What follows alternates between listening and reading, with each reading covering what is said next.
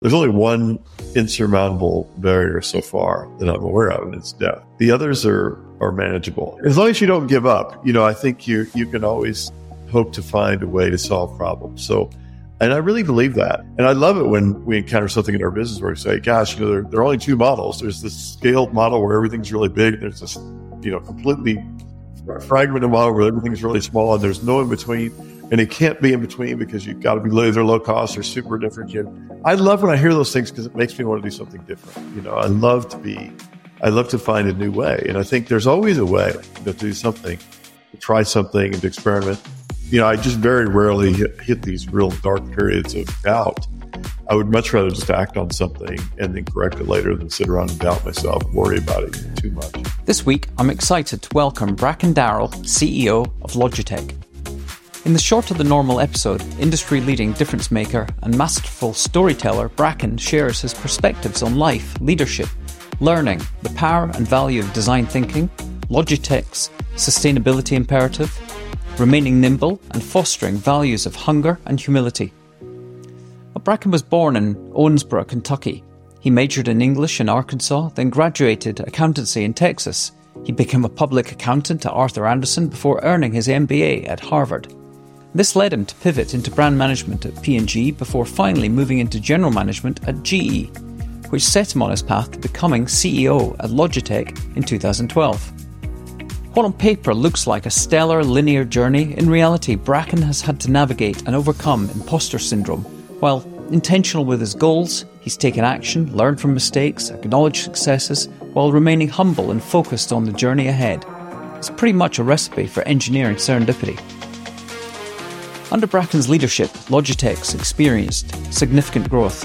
After a decade of leading innovation, digital transformation, and fostering a design-led culture at Logitech, Bracken is now focused on transforming forward and scaling Logitech's impact beyond mere profit for the benefit of people and the planet. So welcome to the Impossible Network, Bracken. It's great to speak to you. Thank you. It's great to be here. Thanks a lot for having me, Mark. Well, I very much appreciate your time on this Friday afternoon. And where does this find you? I am in California, Northern California, which for once, lately it's been very rainy, but today it's beautiful. I was going to say, I'm sitting here in Austin, Texas, and we had the most torrential storm last night, but sunny today, so everyone's happy. We're in good places. So having established with my introduction as to what you do, I'd love to start with two fundamental, pretty big questions, really about you, for people that don't know you, just to establish who you are. So the question is, who are you? Who are you as a human being? Well, I'm a father of three. I'm a friend to many, and I'm a person who loves to try to make an impact on the world through the things I love, and I love a lot of things. One of them is my work. So you are doing extraordinary things in your role currently as CEO of Logitech. You clearly must have very solid values and principles. Who made you, or what made you the person you are today? Well, I grew up in a small town in Kentucky, Owensboro. I had a single mom who my dad left when I was 9 or 10 years old. And that probably made me quite independent. And then a whole bunch of things probably impacted me, including my siblings. But one of the things that happened in that year when my dad left was my mom kind of fell apart. And she had probably a nervous breakdown and had 4 car wrecks in 1 year. She would come home every night and second guess what she'd done at school that day. She was a first grade teacher, and what she said to the principal, and that her marriage, that it was over. And at some point in those conversations I had with her, and I imagine my siblings had them too, I don't know. I said to her, Mom, it's everything that's already happened, you obviously can't change. So you should just imagine you're standing on a beach, you've got a stick in your hand, and you drag that stick behind your heels. Everything behind you is just to learn from. It really, you can't change it, so you should just learn from it. And then your whole life is right here. And that's one of those fundamental tenets I've grown up with. Not just don't try to look back in the past and relive it, but also this idea of continuously starting with that line in the sand behind you. It's a chance to start over again every year, every month. And I think really having that mindset of being a beginner all the time it reinforces the need that, not the need, but just the reality that you ought to be humble. You are not your failures, and you are not your successes. You're whatever you're going to be from here forward. It's quite a stoic mindset. I do like stoicism, as a matter of fact. Uh-huh. Yeah. It's interesting. Marcus Aurelius. Yeah. In fact, for anybody listening out there, if you're looking for an amazing book that most people have not read, there's a book that the writer, I'm convinced, read Memoirs of Hadrian. Read Marcus Aurelius' Meditations, and then created a fictional autobiography by the famous Emperor Hadrian, who selected Marcus Aurelius to be his emperor too after him. And it's called Memoirs of Hadrian, and it's amazing. Written by Margaret Yourcenar. I didn't know that. I will add that to the show notes and put it on my Audible list. It's an incredible book.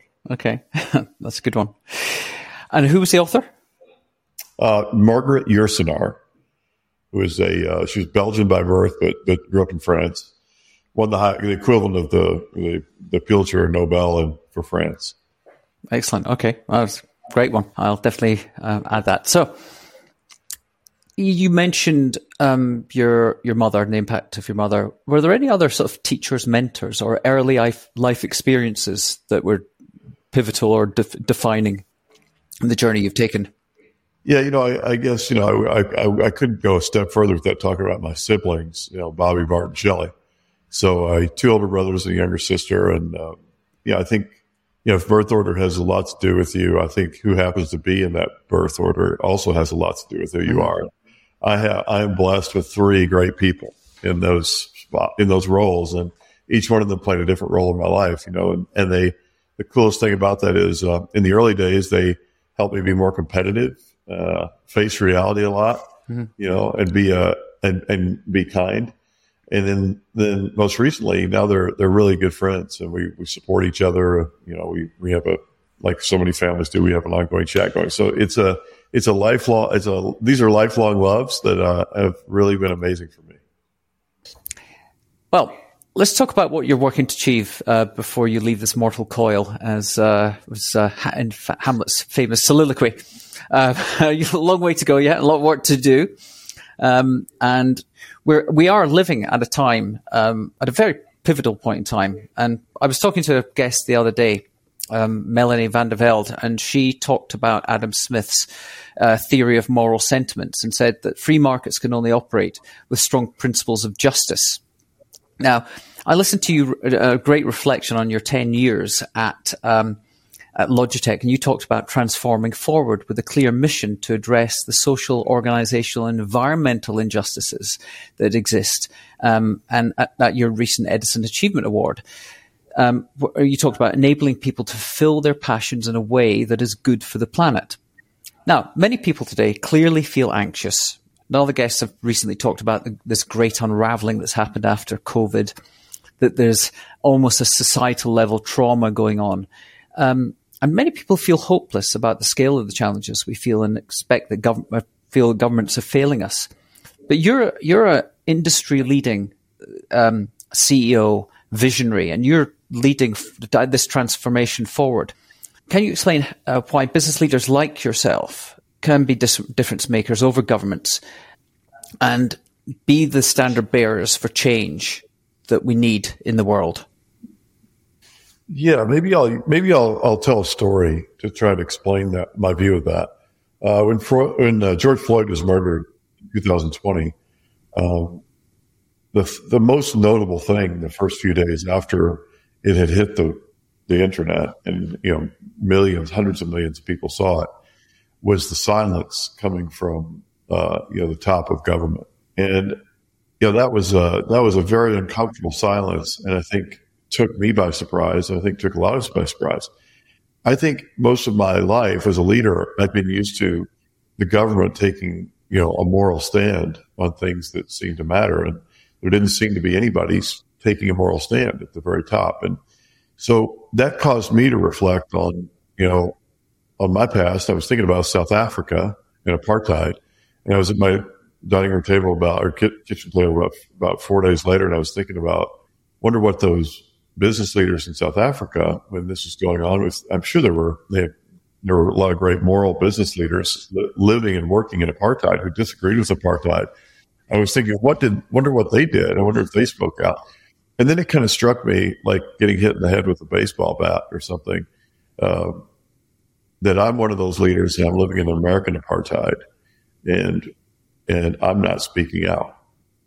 And that was a dramatic kind of transformative moment in my mindset where I realized I'd always thought I was one of the good guys. And I realized that I was just one of the guys. And it was time to completely flip that upside down. And I really stung to look in the mirror and see what I really was, which was a bystander. And so I drafted my first, blog post on LinkedIn on the George Floyd murder. And I proceeded to kind of turn my whole life over, all the rocks in my life and look on the other side and see what I'd been missing and real focus on trying to understand, how in the world I was sitting in the middle of having, black friends and, thinking I was an advocate for anti-racism and that I just sat there and said nothing for so long. And I realized I'd done very little relative to what I thought, even though I was on the diversity council and I was all these things. So that was a dramatic moment for me. And I think to answer your question now more directly with that background, I think I realized that actually we can't leave it up to governments to do the right thing. We're in a world where companies are global and companies have incredible resources and influence on their own people and on the people around them and their customers and suppliers. And you can make a massive difference. The reason I got into this business was because you can make a massive difference from an individual company. So why in the world wouldn't you do that in places where justice really is not happening? And then I can answer your follow-up question, which I'll ask for you, which is it the role of the company to have a moral position? And is it your job to try to seek justice in these jobs, or is it your primary job to seek value creation for shareholders and let society deal with the rest? I think the really exciting thing about that question is that I don't think you can separate at least two areas of two moral areas from business performance anymore. I think for certainly environmental sustainability, I think if you're not an environmentally sustainable company in the next decade, you'll be out in almost every industry. At least you'll be behind and losing ground. And I think on DE&I will be the same. When I was an early CEO, I would go around to investor meetings with a virtual picture of a chart that showed the power of design to transform a company's value. And it showed design companies on one line, and it showed all the other companies, the Dow Jones Industrial Average on the other. And design companies got a 300% better return over 10 years than non-design companies or everybody else. And I think we could put the same chart up 10 years from now. Those that are leading the way in environmental sustainability and DE&I will way outperform the others. And that's a leap of faith. And it was a leap of faith for me on design a long time ago, but I was right then and I'll be right now.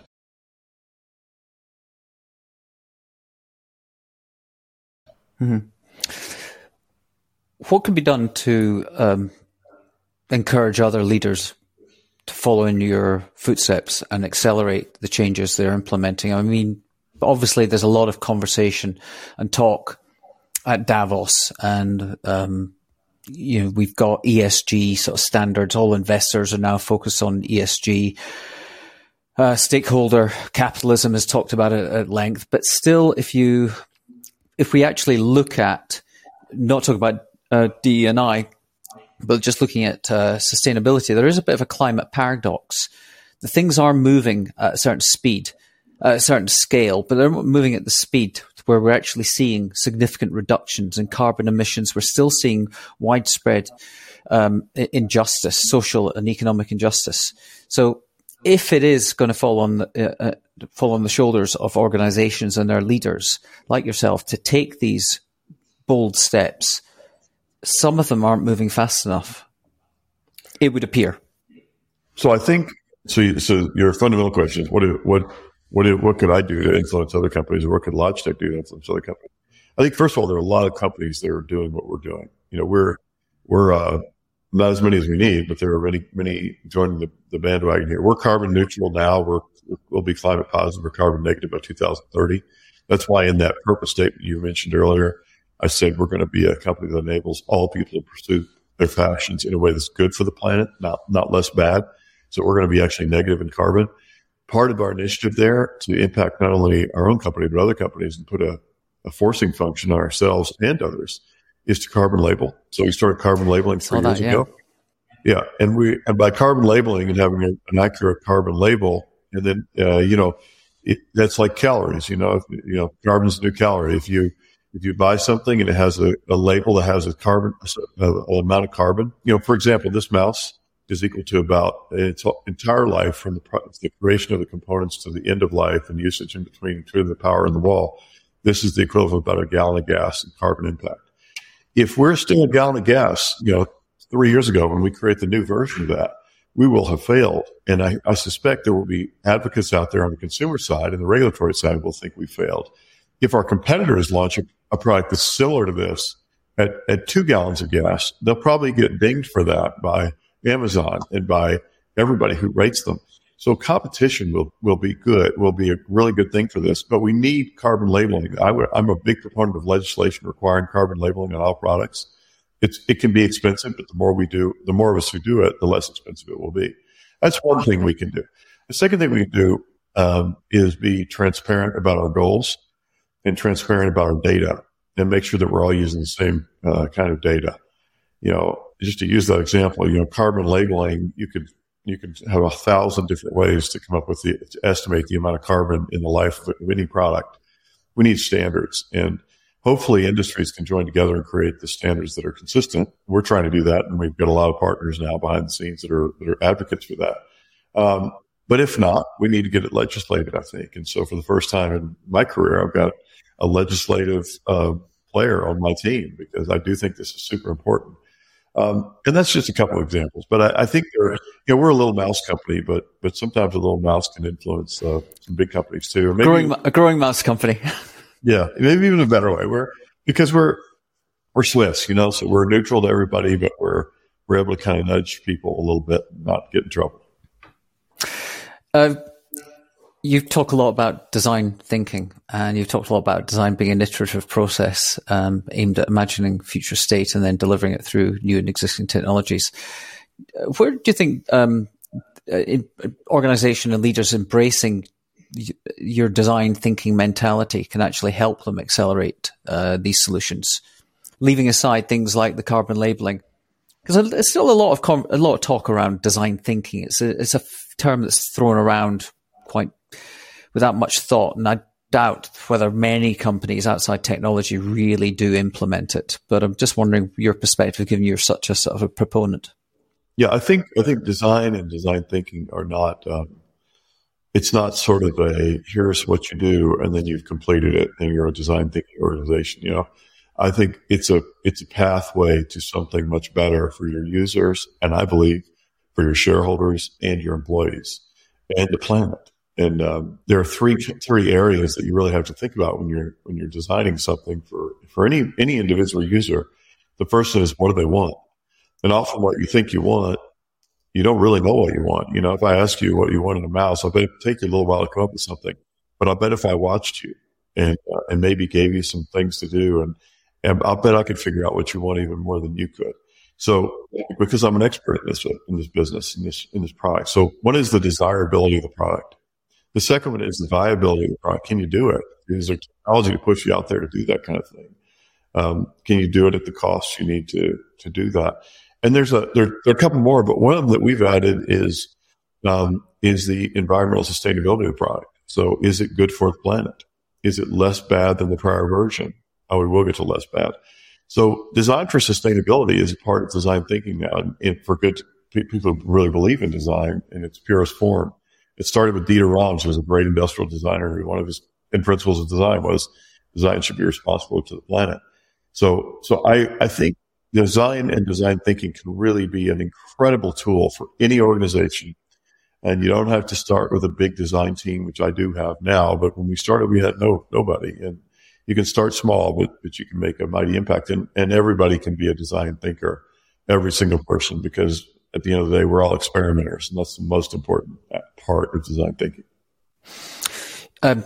I heard you talk obviously before about the influence of Dieter Rams on your approach to leadership. And I also heard you talk about his 10 principles, but you've got 5 you talked about. And there's 2 of those principles. You maybe explain the 5 and then talk about 2 of them.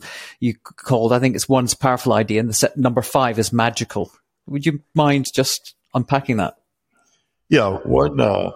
So one powerful idea is, or one big idea, a big idea is one of them. So that's really, finding a space that's really big to work on. I always use Henry Ford's, that everybody should have the freedom of a car. That's a big idea. And that there's another design principle, which is that what makes the Ford car different from the Volkswagen Beetle, which is it has every great product should have a soul that expresses itself through every layer of experience. The Beetle, you can picture what that is. It's for the Model T, it was the everyman's car. Everybody has the same car. That was the idea. For the Volkswagen Beetle, it was a lovable bug. It was a lovable thing. The magical part of that is really maybe in some ways the piece that people get right the least often, which is it should surprise you a little bit. So wonderful when you're surprised. Surprise is such an important component of experience. And if you're surprised, some people would say delighted, you don't want a bad surprise with the product or experience. But if you have a slightly surprisingly good experience, it's really amazing. And I just love when I have surprisingly good experience, whether it's a service experience or a physical product experience. Talking of, you talk about mouse company, someone that works for a competitor to another mouse company, Pixar, Ed Catmull, is quoted as saying, when it comes to creative endeavors, the concept of 0 failures is worse than useless. It's counterproductive. I've heard you talk a lot about your perspective on learning, failure through a learning lens. Can you share how you actually nurture that in your teams? Yeah, I feel even stronger about that than Ed does. I actually don't think we should use the word failure or success. I think they're really dangerous concepts. I mean, everybody seeks success, but the minute you have it, you try to protect it, and you lose a lot of the independence and experimentation that got you there. And then failure is terrible because you try to avoid failure because who wants to fail? And, I think these are both just learning experiences, and they're just descriptions of something that's already happened. So what we try to do is experiment a lot. So we have this model we call trees, plants, and seeds. Trees, the big businesses that are mature, and the plants are fast growing businesses that we invest in. And seeds are the new ones. These are the ones that are really relevant here. The ones where we create small teams and we just experiment with users and try to create something that's really unique and different and powerful.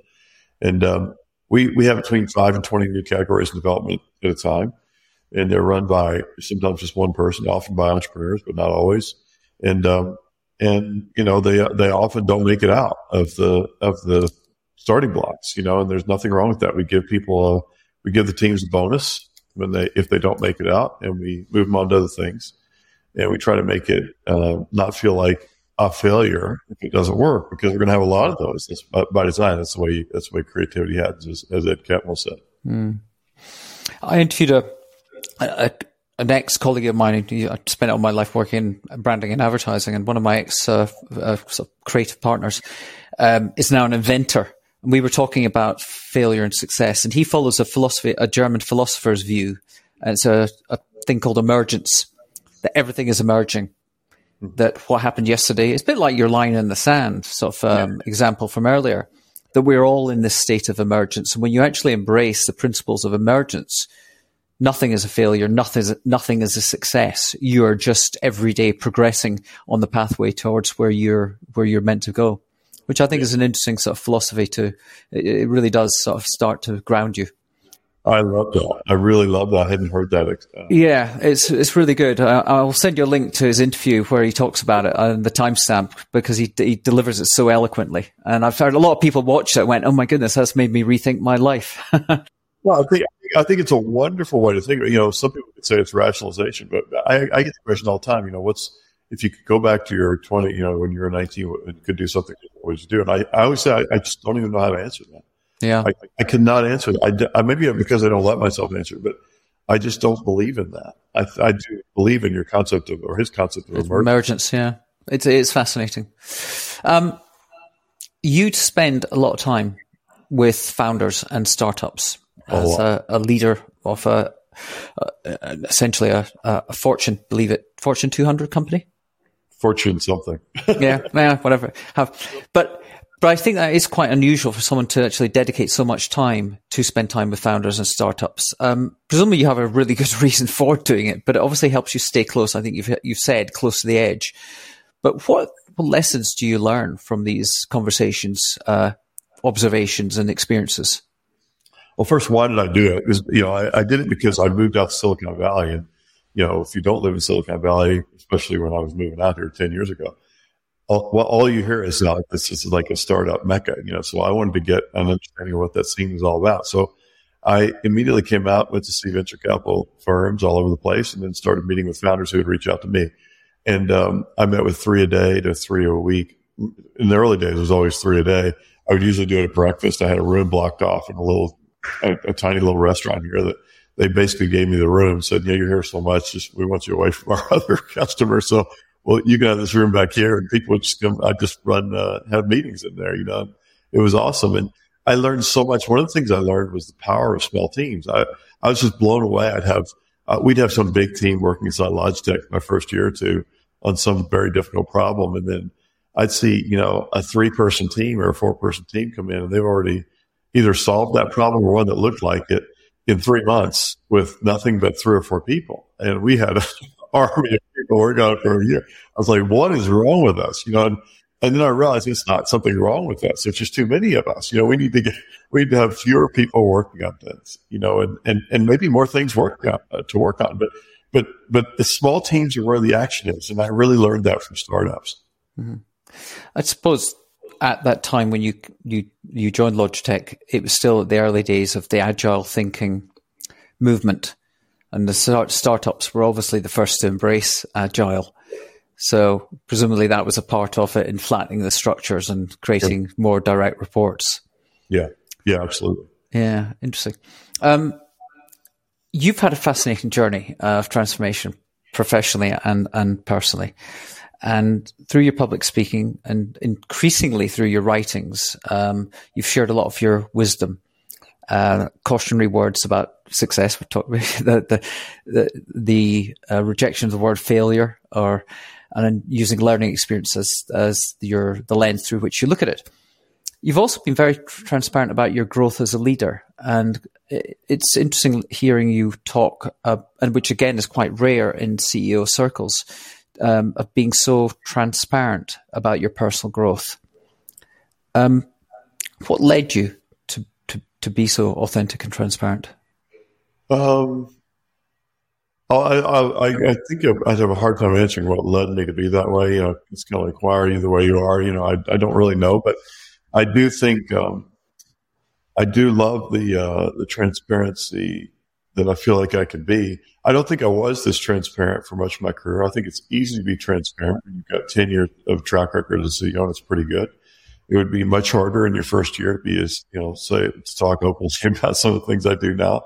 It obviously not only gives you confidence, but it gives you a safety net. So I also realize when I'm giving advice to founders and things that my advice is a little too rooted in who I am. And sometimes I need to listen a hell of a lot more and try like crazy to empathize better, because I think it's not as easy for somebody who's 28 years old and it's their first startup to be humble. You sometimes need to be beating your chest and talk about how great you are, and there's nothing wrong with that. But if you watched me too much, you think, oh, being humble is like this super good idea, for everybody. There's a time to be humble and there's a time to be proud, So I don't know. I think I will pivot your question a little bit and just talk for a second about how bad I was in the beginning in some areas. I was pretty good in some areas, but I was really bad, for example, in managing my board. I came in with a chair who I love, who felt the same way I did about boards at the time, felt like they were kind of necessary evil. And you just try to do the bare minimum you could with the board. And they were a governance body. You didn't really have a lot of value. And so when they challenged me, I was very defensive. And everything they said, I felt like fortunately mortally wounded, if they criticized something I was working on. It took me, 4 or 5 years to finally, or maybe 6, to finally realize, oh my gosh, this is what a wasted opportunity. These are amazing people who know my company better than most people would. And I have an opportunity to use them, put things in front of them and get their feedback. They do have a governance job to do, which is great. But I've got to, get a hell of a lot more thick-skinned and listen. I don't have to do everything they say, but I should want to hear everything they say. So it took me too long to get to that point, and maybe other CEOs are better than I was, but I'm now. So now I really do get it. Just as you're talking about looking back, was there a moment in time over those 10 years when you became abundantly aware that the company needed to do more in the sustainability space, and you were early to embrace the carbon labeling? Well, I was always a big believer in environmental sustainability. Even when I joined the company, we were already doing a lot of great stuff. We were moving to renewable power. I think we were at 92% of our sources of power from all of our factories and offices around the world was renewable. So we were already well downstream. We had a great operations leader who was a believer. I was a big believer. It was one of those principles designed I believed in. And again, it was a little bit like, probably a little bit like DE&I. I thought we were really the good guys. And then as I read more and more about where the world's going and global warming became more and more obviously happening, then it became, I had this sense of urgency welling up in me. And one of my head of operations, Prakash Kundram, he's the COO now. He had the same feeling, and we would talk about this. And at some point, I think the light clicked for both. I mean, the light just completely went on bright for both of us. There's no more time. It's now. We can't sit around and talk about how we wish things were going to be. We have to go make them that way and then try to influence other companies with that. So that was probably 2018, 2019, when we really felt this incredible sense of urgency. And we haven't looked back now. Now we're committed to climate negative. We're carbon negative. We're carbon labeling everything. We're going to 360. We've got recycled plastic in 70% of our products, and our biggest product lines. We're going to move that to everywhere. So we're all over this now. It's super urgent. Mm-hmm. When I sent the question, I did put in a piece about the Ingvar Kamprad, the founder of IKEA's wonderful little book, The Testament of a Furniture Dealer. Amazing. It's one of the most undiscovered little gems of wisdom that I think every business leader should. And when I heard you talk about humbleness, it made me think of him and that perspective. You're the first person in a long time that's mentioned that to me. First time I saw it was 2010, I think, or 2009. Yeah, it was about the same time I saw it. Yeah, it's just a magical book, and I would encourage anybody who's never seen it to try to get a copy. I'm sure you can find it online now. Yeah, you can. I'm going to put it in the show notes as well. Good. But that humbleness, is it something you encourage in your teams and your other direct reports, or is it something you just think is just unique to yourself, or is it something you would think is something that the company should embrace? Well, I try not to encourage kind of the all shocks. It was nothing, kind of humility, which is the false humility of, let's pretend we didn't do something good, because it looked like we're humble, What we do have a value we specifically call out, which is humility. But we partner that with another value, which is hunger and drive, real hunger. So but when we talk about the humility, we don't talk about it as, yeah, we're great, but we don't feel great. We don't talk about that. When we talk about it completely as a realization that we have a lot to learn. That's the key. It's about humility is based on the fact that you just don't know as much as you need to ever.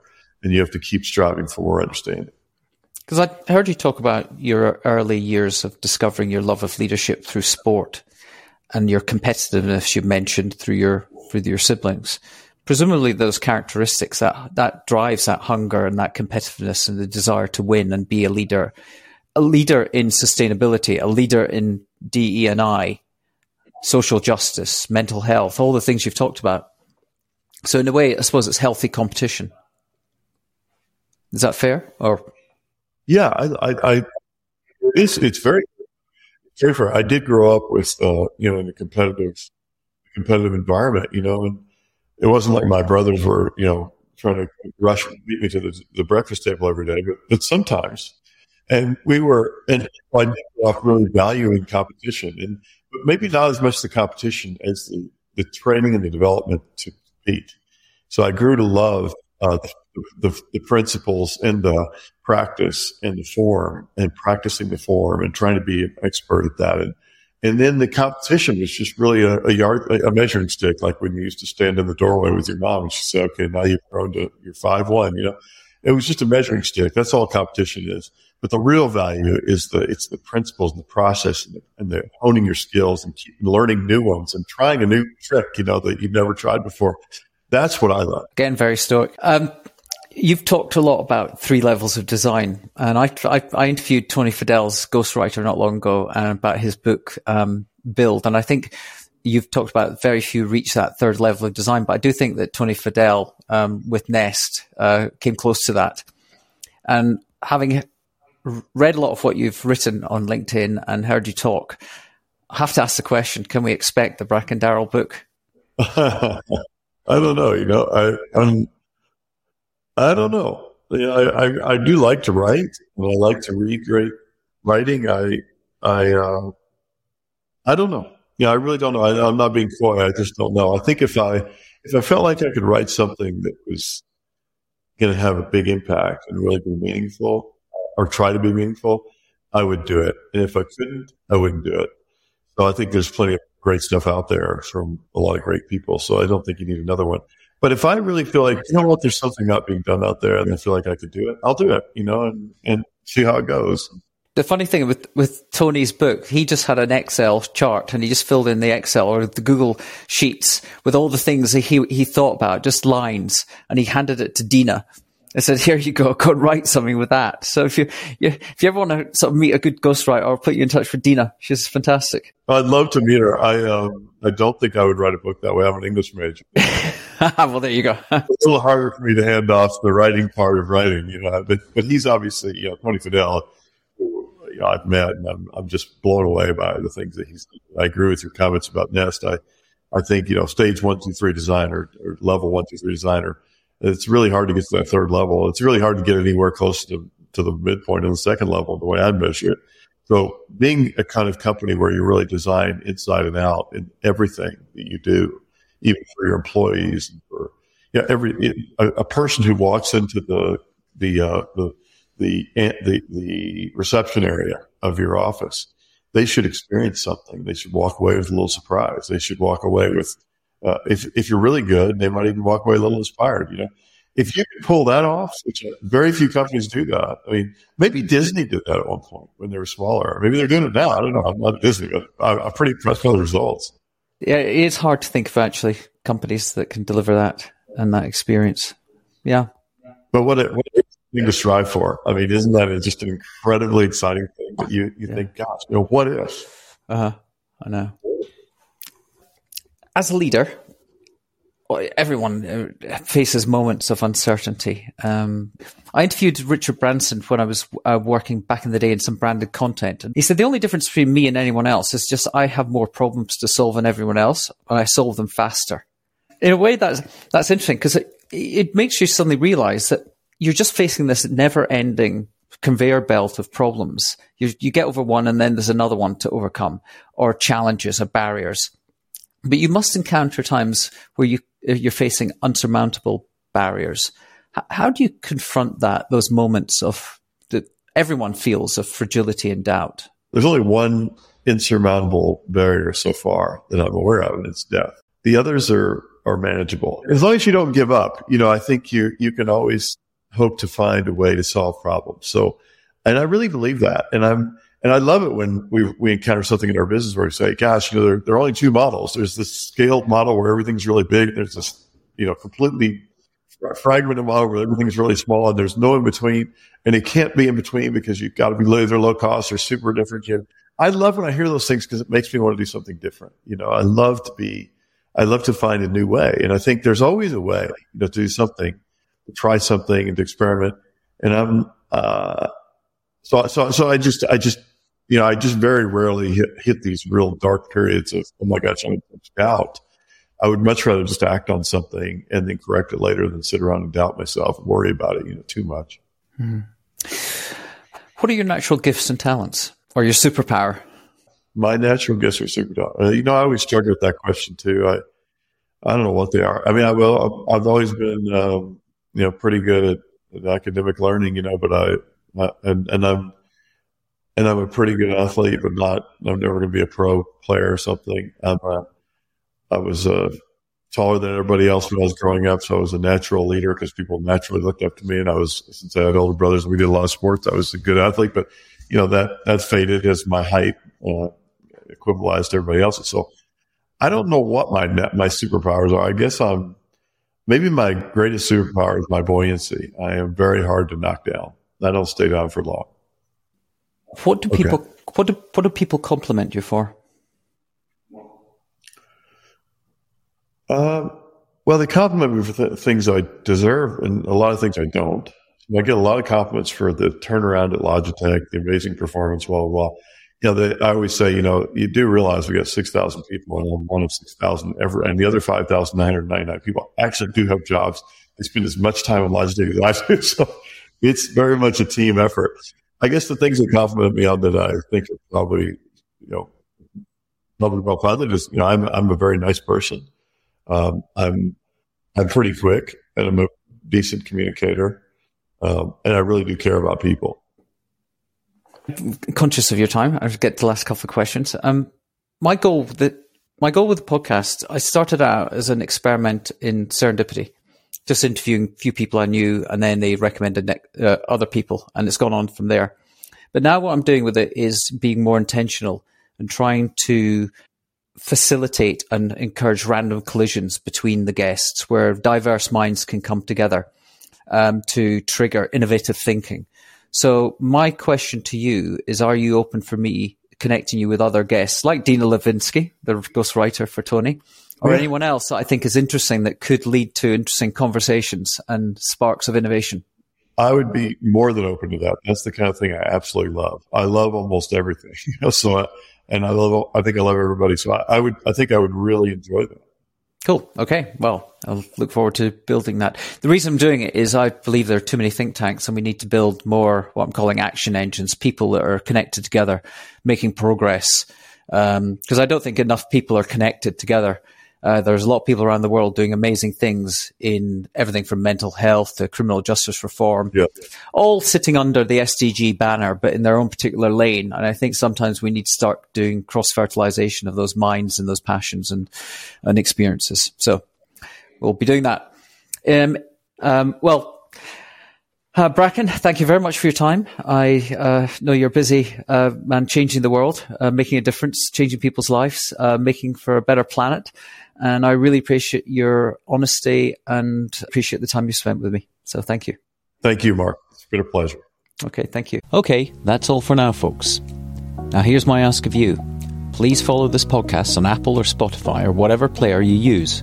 Also, please subscribe to our new Random Collisions newsletter. We really are working to build a global community of action takers, action engines of people that really care about the problems that need solving. Thank you very much, and see you next time.